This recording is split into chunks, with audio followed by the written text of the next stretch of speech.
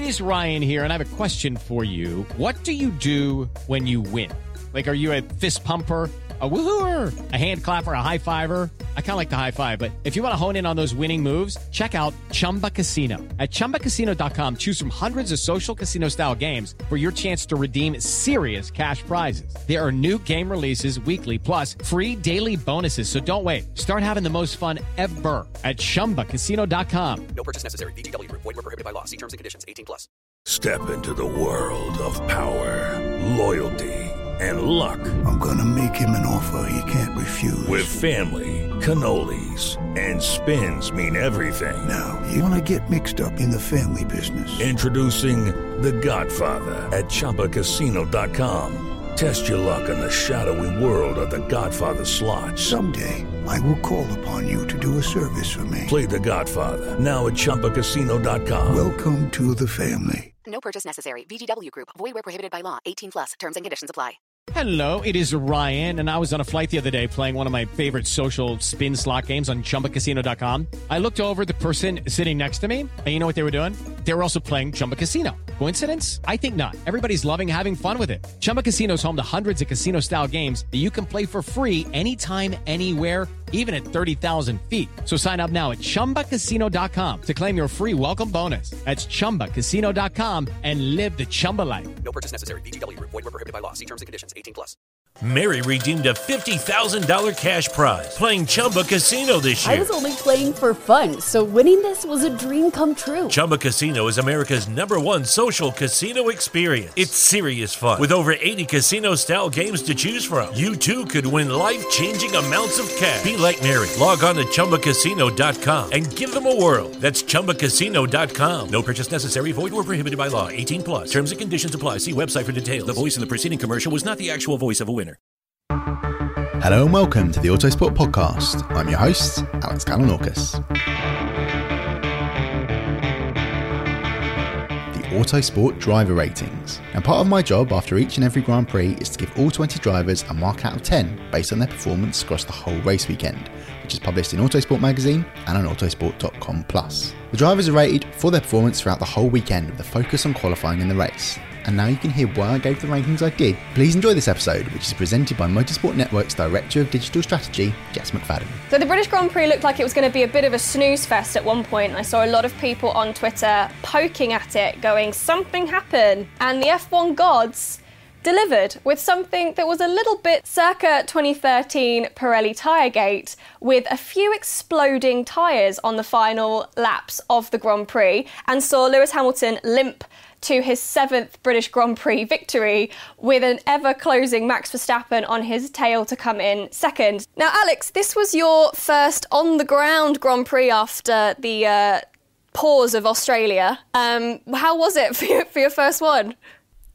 Yeah, well, I mean, the actual majority of the race was pretty dull, but the actual event, absolutely brilliant. I really enjoyed it. I mean, it is very difficult with all the restrictions on the media at the moment, but it was just immense for me personally to be there. Really enjoyed myself. And yeah, the last 3 laps, I was actually at that Grand Prix, that British Grand Prix in 2013. So it was very reminiscent with that. Did have to completely redo the intro for my Autosport.com race report, but you know, needs must. We got there, finished work at 5 a.m. this morning for all the magazine stuff. So yeah, hopefully I don't say anything too mad in this recording, but we'll see how we go. Yeah, a great event from my point of view. And yeah, another one on the horizon next weekend. Alex, all I'm hearing are excuses right now because we're going to dive straight into the driver rankings. So let's kick off with the Haas boys, Romain Grosjean and Kevin Magnussen. Now, Kevin Magnussen's race didn't last very long at all, and he was off into the gravel pretty early on in the race. But you've given him a 7 out of 10, Alex. Kind of hard to judge, really, isn't it? It is. We're gonna see this a lot in this episode because of so many early incidents, and in one case, a driver not even starting the race. But yeah, I thought Magnussen was strong in qualifying, put the car exactly where it needed to be, made a very good race start. Okay, yeah, benefited from Hülkenberg not being on the grids. But yeah, it's sort of I actually called it as a racing incident between Albon and Magnussen. I know that the stewards gave Albon the penalty, but I think both of them share blame. But yeah, the reason why he gets 7 and is ahead of Grosjean is because of that strong qualifying performance. Grosjean was pretty slow in qualifying. He was put on a curious strategy by Haas by leaving him out. He was on a bit of hiding to nothing, and then not being able to get going again at the pit stop. That was really costly. Don't know if there was a car problem there, but if it was driver error, that's another fault of Grosjean. And also his defending, pretty outrageous, you got to say, particularly for a director of the Grand Prix Drivers Association. That next meeting might be a bit spicy. But yeah, so 6 for Grosjean, 7 for Magnussen. So a 6 and a 7, probably fair. Yeah, not again, just a pretty hard showing for Haas. They've not really been anywhere this season yet, so let's hope that they have a better round at Silverstone this weekend. Alfa Romeo, another driver that had a bit of a messy race, or messy weekend really, was Giovinazzi, who had a couple of penalties for speeding behind the safety car, also had a spin in FP1, and although he had a pretty strong start, I think he made up a lot of places right off the bat, which was great to see. But yeah, just a bit meh, really. He did make up a lot of places, but there were 3 cars that were just taken out of the equation in front of him in terms of Magnussen obviously punted out of the race, Albon eventually pits, and then Hulkenberg never starts. So I think, he did make a good start, fair play, but yeah, it's also artificially boosted at the same time. But yeah, a lot of errors in this one. Also, he was strong. He finished ahead of Russell on the road. We know the Williams is slower than the Alfa Romeo. There's not a lot in it, but ultimately that car, the Williams, isn't just quite as good.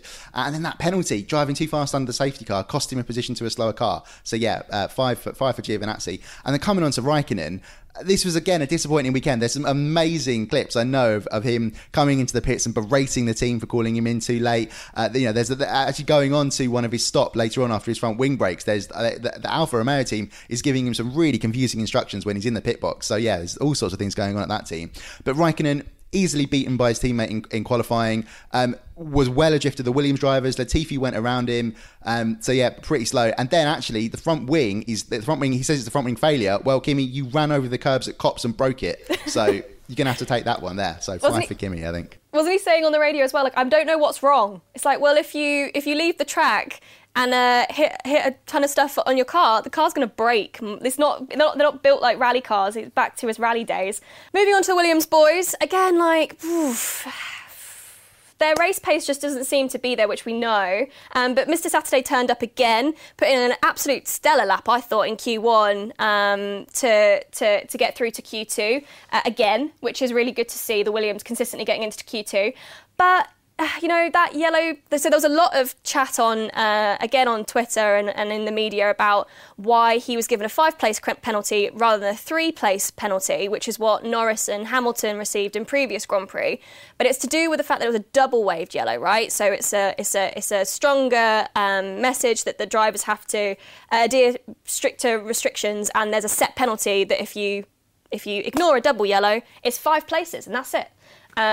But he seemed pretty adamant that he was in control of the car and he slowed down, but that wasn't found to be the case, was it? Yeah, sadly, it's pretty slam dunk for George because he sort of ticked all the boxes of what you got to do to get a penalty by passing that double yellow flag. Just very quickly, Jess, on the race pace, Williams actually really pleased with their race pace because they beat an Alfa on merit in Raikkonen, and I've got another one with Giovinazzi, and they were helped out with Grosjean's mad strategy. But yeah, Russell again, great in qualifying, good in the race, I thought. But that error, he didn't see the double yellow. Well, you must have been aware. The team did warn him that there were yellows in play. It was his teammate that had gone off. We know from what we've seen in Austria and again at the weekend, there are visible signs that a car is off in front of you, and he just failed to slow down, and it cost him really badly. He ended up starting last when he should have been starting, in P15. So yeah, sorry George, that's why your scores have come down. And then moving on to Latifi.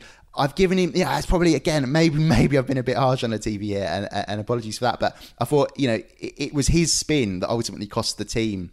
It triggers the whole thing. It's a bit like Bottas at the first Grand Prix in Austria. It's his error that has a knock-on effect for the rest of the team. But I really did enjoy his race. Again, very strong Latifi, like Russell in the race. But a move on the outside of Raikkonen to Stowe that he called his first real legit Formula One overtake. Okay, so it's an 8 for George and a 7 for Latifi. Pretty decent points haul for Williams, in our rankings anyway. Racing Point, right, yes, where were they? I mean, obviously, let's start with the man of the weekend, Nico Hulkenberg. Amazing return to Formula One at the final hour. absolutely heartbreaking that all of that time and effort and the late nights and the early mornings to get him into that car, and then DNS.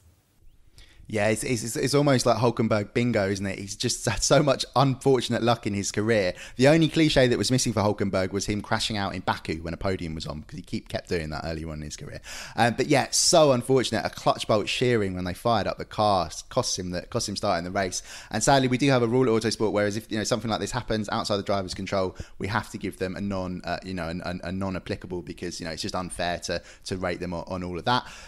But yeah, brilliant. I thought really brilliant for Hulkenberg, considering everything that he'd been through. Like, he was locked out of the paddock effectively until just a few minutes before FP1 as he awaited the results of his coronavirus test. Seemed pretty good. You can't really just jump into any Formula One car and be right at the limit right at the moment. He's missed all of testing. It's a new setup. Yeah, he knows the team, but it's a new arrangement for the car, and he's not going to be able to get to the limit. So I thought he did pretty well in qualifying. But yeah, should we come on to Lance Stroll, because I've got a lot of things to say about him. Yeah, I mean, I'm reading this, Alex, and you've given him a 4, which is quite a harsh score. But, based on the pace that we know that Racing Point has, not really where we expected him to finish, was it? No, not at all. And when you consider what happened at the front with the tyre failures and Mercedes effectively losing a podium, they gave away a podium this weekend because of what happened with their tyres. This is where Racing Point should absolutely be being on the podium. This exact scenario. He needs to be in that position to capitalise when something goes wrong. And frankly, in qualifying, he should be bothering Verstappen. He was nowhere in qualifying. Got beaten by, considering the pace of the car that is, got beaten by Lando Norris and Charles Leclerc in the Ferrari that we know is so terrible. It's just not good for Stroll. And then he went backwards in the race. It was, damning on Stroll there. Sorry. Right, the team we're coming on to next and the driver we're coming on to next, I think is maybe deserving of at least a nod for driver of the day.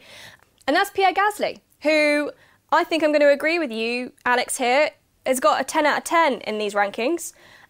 He just seems to come alive in that AlphaTauri Toro Rosso. It suits him so much better. And what a different start to the season compared to last season. Absolutely. I mean, he's been one of the stars of the season so far. I don't think you can deny that. Okay, he's not on TV so much, but he's been brilliant in qualifying and he's been brilliant in the races. He's had some unfortunate, reliability issues as well. 10 out of 10 for Gasly. I couldn't really fault him. He only misses out on a third consecutive Q3 appearance because Stroll set his identical lap time first. So by the rules, Stroll has to go through.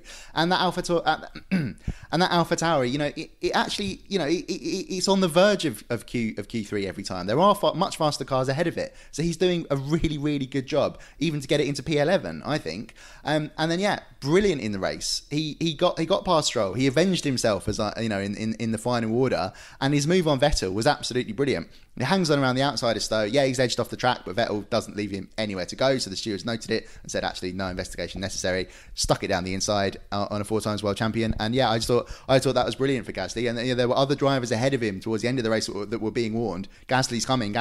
So fantastic performance from him. I love it. It's a bit of a redemption moment. Obviously, I'm sure he would rather be up there in the super competitive teams, but the team environment and the team situation can often overshadow actually the skills of a driver, and putting them back in a kind of a midfield team allows them to kind of show what they've got. So I'm really glad that Gasly's getting as you said, it's not like the main spotlight, but he deserves a note, and watch out where he's going to finish this season, because I think he's going to have a really strong season based on what he's done already.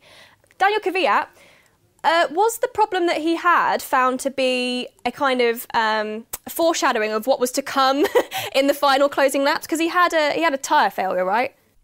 I think it's a little bit too early to say on that, Jess, because Pirelli is conducting what they call a 360-degree investigation, which, as one of my colleagues pointed out, is pretty good because tyres are 360-degree shaped. But yeah, it did look like, I know it was picked up by some of the commentators and on TV, it did look like he had a puncture. Like if you do look like frame by frame, it looks like something goes wrong with the car, and that's what pitches him off. I mean, he was 100% blaming himself initially, pushing the camera out of the way, a bit naughty there. But you can't really blame a guy who's just had a massive accident for not wanting a camera shoved in his face. That's probably fair. But yeah, he then comes back to the paddock and says, no, it was just my fault. It was nothing at all about that. And then a press release later on, they're saying, actually, now we've looked at the data, yes, something did go wrong on the car, so we have to take them at the word there. Yeah, 7 for Kvyat because he was off the pace of Gasly in qualifying, not by much, it must be said, and he did make a good start as well. But yeah, I thought a 7 was a pretty fair reflection of his weekend. Yeah, I think I'd have to agree. Let's move on to McLaren, who again had a pretty strong performance and looked like they were going to get kind of a lot of lovely points in the bag if it hadn't been for Carlos Sainz's tyre issues in the closing stages, which was a bit of a heartbreak to see because he was running so well. So we've got Lando Norris and Carlos Sainz both on 8s. Sainz really capitalised on the start and went flying, and Norris dropped back a little bit. Still with his elbows out, but still dropped back. Yeah, I think last time out in Hungary, he was one of those drivers that was just caught out in the wet, their first sort of Formula 1 start in the wet, and it really went wrong for them. This one, he makes an okay getaway from the line. It's just further on in the lap, he makes quite a key mistake when he's coming into Brooklands, locks up, runs very, very wide. Actually, it really harms Stroll's progress at that point because he sort of blocks him off at the edge of the track as he's trying to get wide. That's what allows Sainz to get through, and in the end, ultimately, that's what allows Daniel Ricciardo to get a run out of Luffield and down the old pit straight and into Copse. It was an easier move than it actually looked at first glance on TV for Ricciardo there. But yeah, the reason why I thought Norris and Sainz couldn't be separated in terms of their points was because Norris was just superb in qualifying. Beats a Racing Point. Okay, yeah, Lance Stroll was having one of his days, but that's a great performance from Norris, and it was just great to hear him say, actually, because he nearly got knocked out in Q1. He was like, I was overdriving, I was overthinking it. The wind was a massive factor. He just calmed it all down and delivered fantastically for McLaren in qualifying, and then was still running strongly in the race even after that early mistake, lost him a couple of spots. But Sainz, it came alive in the race for him. I mean, it'd been really interesting to see what would have happened had Grosjean not got in amongst it and stopped him getting up to Charles Leclerc at the sort of the restart for the second safety car. He was so unlucky with the puncture. Like I said, Pirelli are going to be looking at all of it. As we'll come on to later, there's suspicion that Debris played a real part in this. But yeah, I thought considering where they both shone over the weekend, that equal 8s was all right for McLaren. Now we've got another driver coming up with a perfect score, and maybe surprisingly, that driver is in a Ferrari. But unsurprisingly, Charles Leclerc drove another really, really...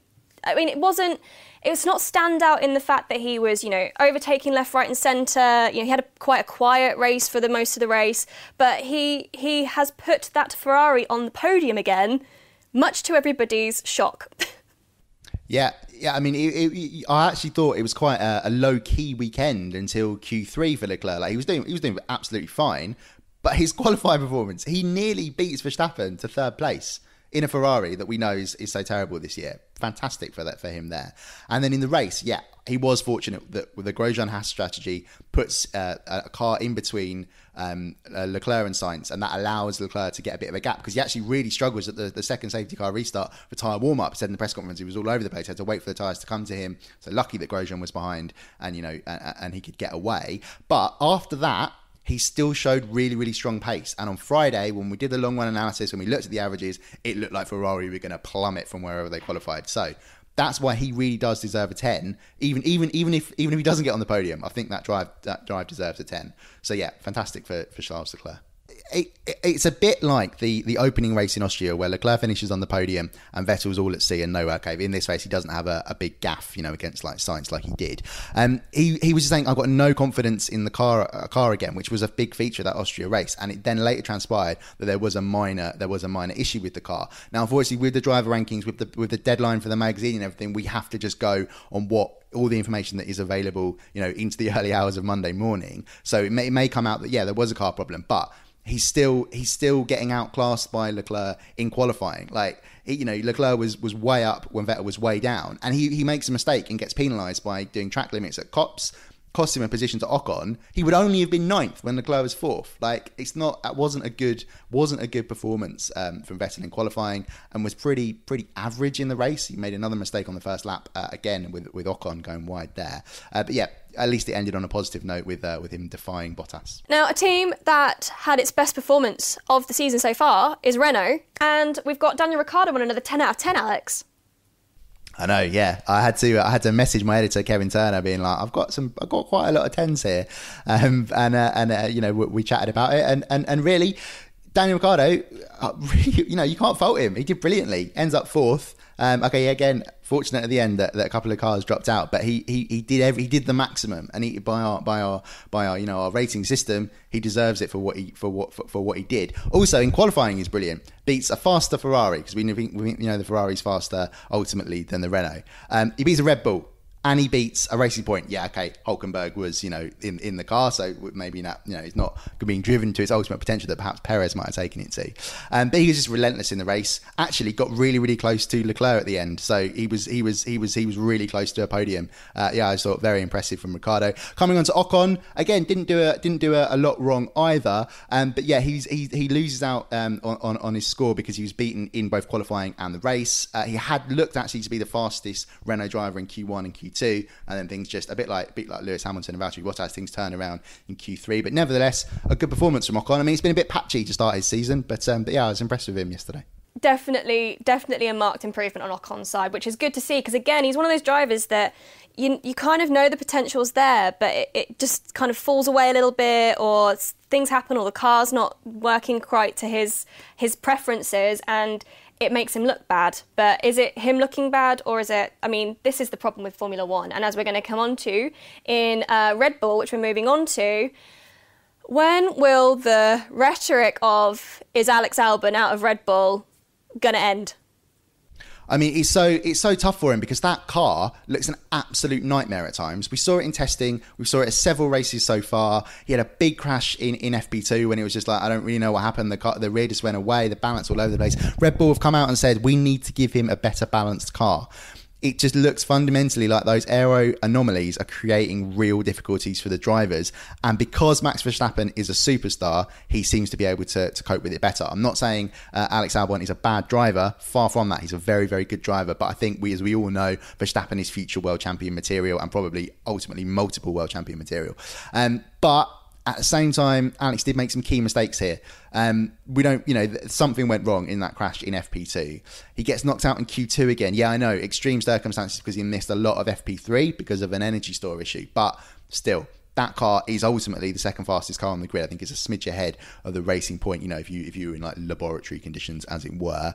And then the crash with Magnussen. Yeah, again, like I said, 50-50, but it's a little bit like, a few occasions, like in Austria. Did he really need to go for that move on Lewis Hamilton when he did, considering he had a tyre advantage?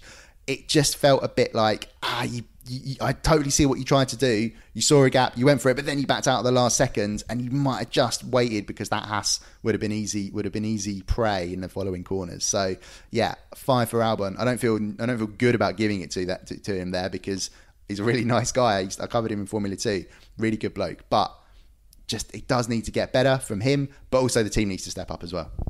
Quite interesting that the team has come out and said, like, we need to give you a better car. It's quite a big statement from Red Bull, because they don't usually say that about their drivers. They're usually quite, cutthroat, as we've seen last year with Gasly.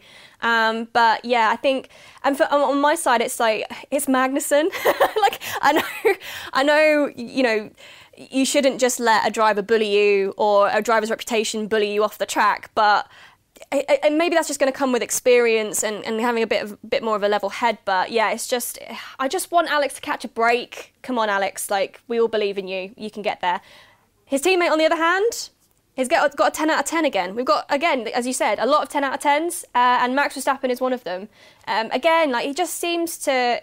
He's just getting what he can and more. They did not expect to get P2, and yeah, okay, that was because of tyres, but boy did they maximise on it. Not to use a pun, but boy did they just got everything they needed to get. They absolutely capitalised on the situation, brought it home in P2. But Max Verstappen, 10 out of 10. Alex, I'll stop talking now. He is a driver who's over delivering with that car. He got so close to the Mercedes drivers. Actually, probably that's the wrong way of looking at it. He stayed so close to the Mercedes drivers, because if you look on TV, or you sort of look at the race on paper, he was gone. He was nowhere. He was comprehensively beaten. Well, actually, to only get to 10 seconds behind at basically the end of the race before the tyres blow out, I think that's still pretty impressive, considering how good that Mercedes car is. Now, with Max in the race, it was really interesting being in the media centre at Silverstone, because there's a tool that you didn't have on the sort of media portal that's set up at home, which you can see where the cars are in a sort of a line representation of the lap. And the Mercedes are up here. He's just a chunk back. Then there's a massive gap to Leclerc, a little bit of another gap to the rest, and then that's it. He stayed with them, and I thought that was so impressive. And again, brilliant in qualifying. He was so in control. He even had time to mock his engineer, it seemed, on the radio. As you said, the team that was kind of basically so in control, it was getting quite dull, was the Mercedes team, and we can't fault them. They've built a perfect car. They've got 2 great drivers. They've just maximised on everything. Not to use maximise again, but they don't have perfect scores, do they, Alex? We've given Lewis Hamilton a 9 and Valtteri Bottas an 8. Yeah, they don't have perfect scores, and I think this is going to be the sort of the controversial one, particularly with Lewis Hamilton. But he caused a red flag in qualifying. It was a pretty big mistake that could have had some really, severe ramifications for the rest of his weekend, and he was quite fortunate to get away with it in a way.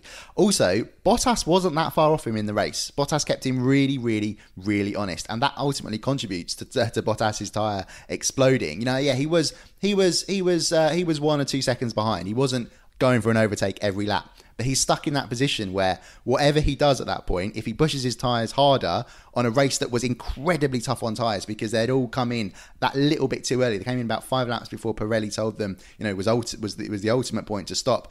Get rid of your mediums or your softs and go on to the hard, or what the hard could do to get to the end of the race. So they were always up against it. And in Bottas's case, if he pushed, he'd wreck his tyres that little bit more. And he's in the dirty air, so he's sliding. So that's wrecking his tyres at the same time.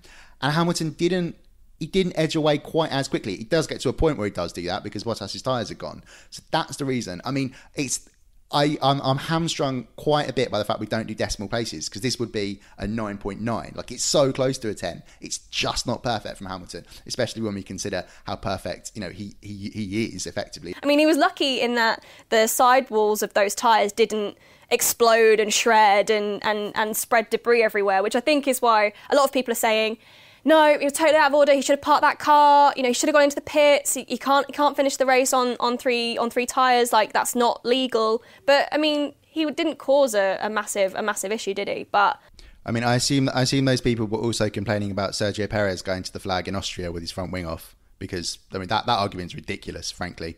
But yeah, it's interesting. I mean, he said he was cool as a cucumber, but you listen to him on the radio afterwards. He was like, "Shit! Wow, that was." I mean, sorry, it's so close. He does. Ed's gonna have to beep that one. Sorry, Ed. A real beep, because I know we add in fake beeps for the social media promo.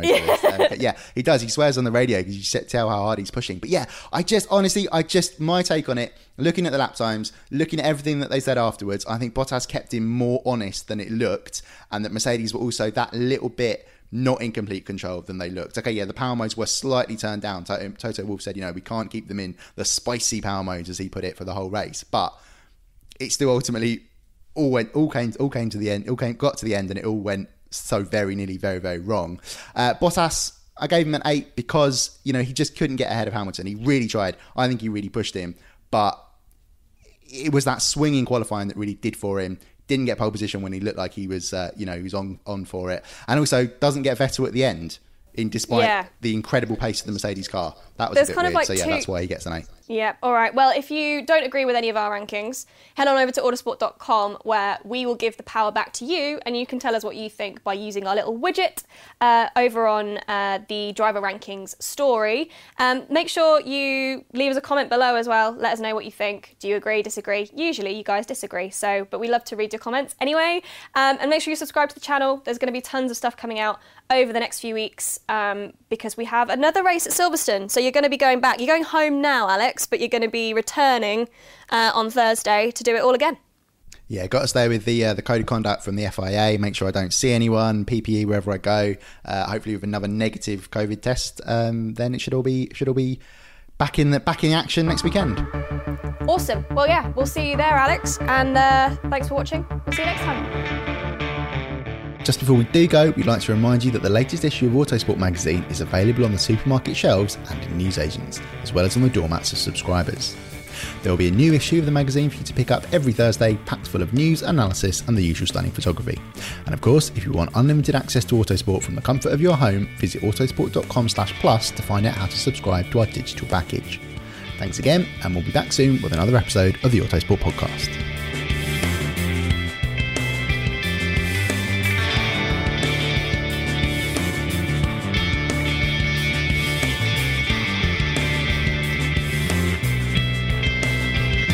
Music is 6 AM by Trilo, written by Marcus Simmons.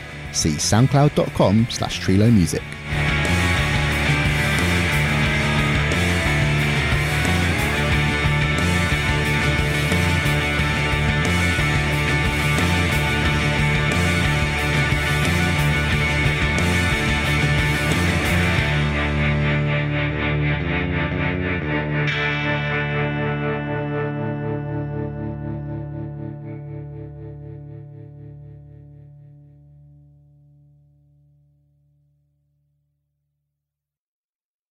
Mary redeemed a $50,000 cash prize playing Chumba Casino this year. I was only playing for fun, so winning this was a dream come true. Chumba Casino is America's #1 social casino experience. It's serious fun. With over 80 casino-style games to choose from, you too could win life-changing amounts of cash. Be like Mary. Log on to ChumbaCasino.com and give them a whirl. That's ChumbaCasino.com. No purchase necessary. Void where prohibited by law. 18 plus. Terms and conditions apply. See website for details. The voice in the preceding commercial was not the actual voice of a winner.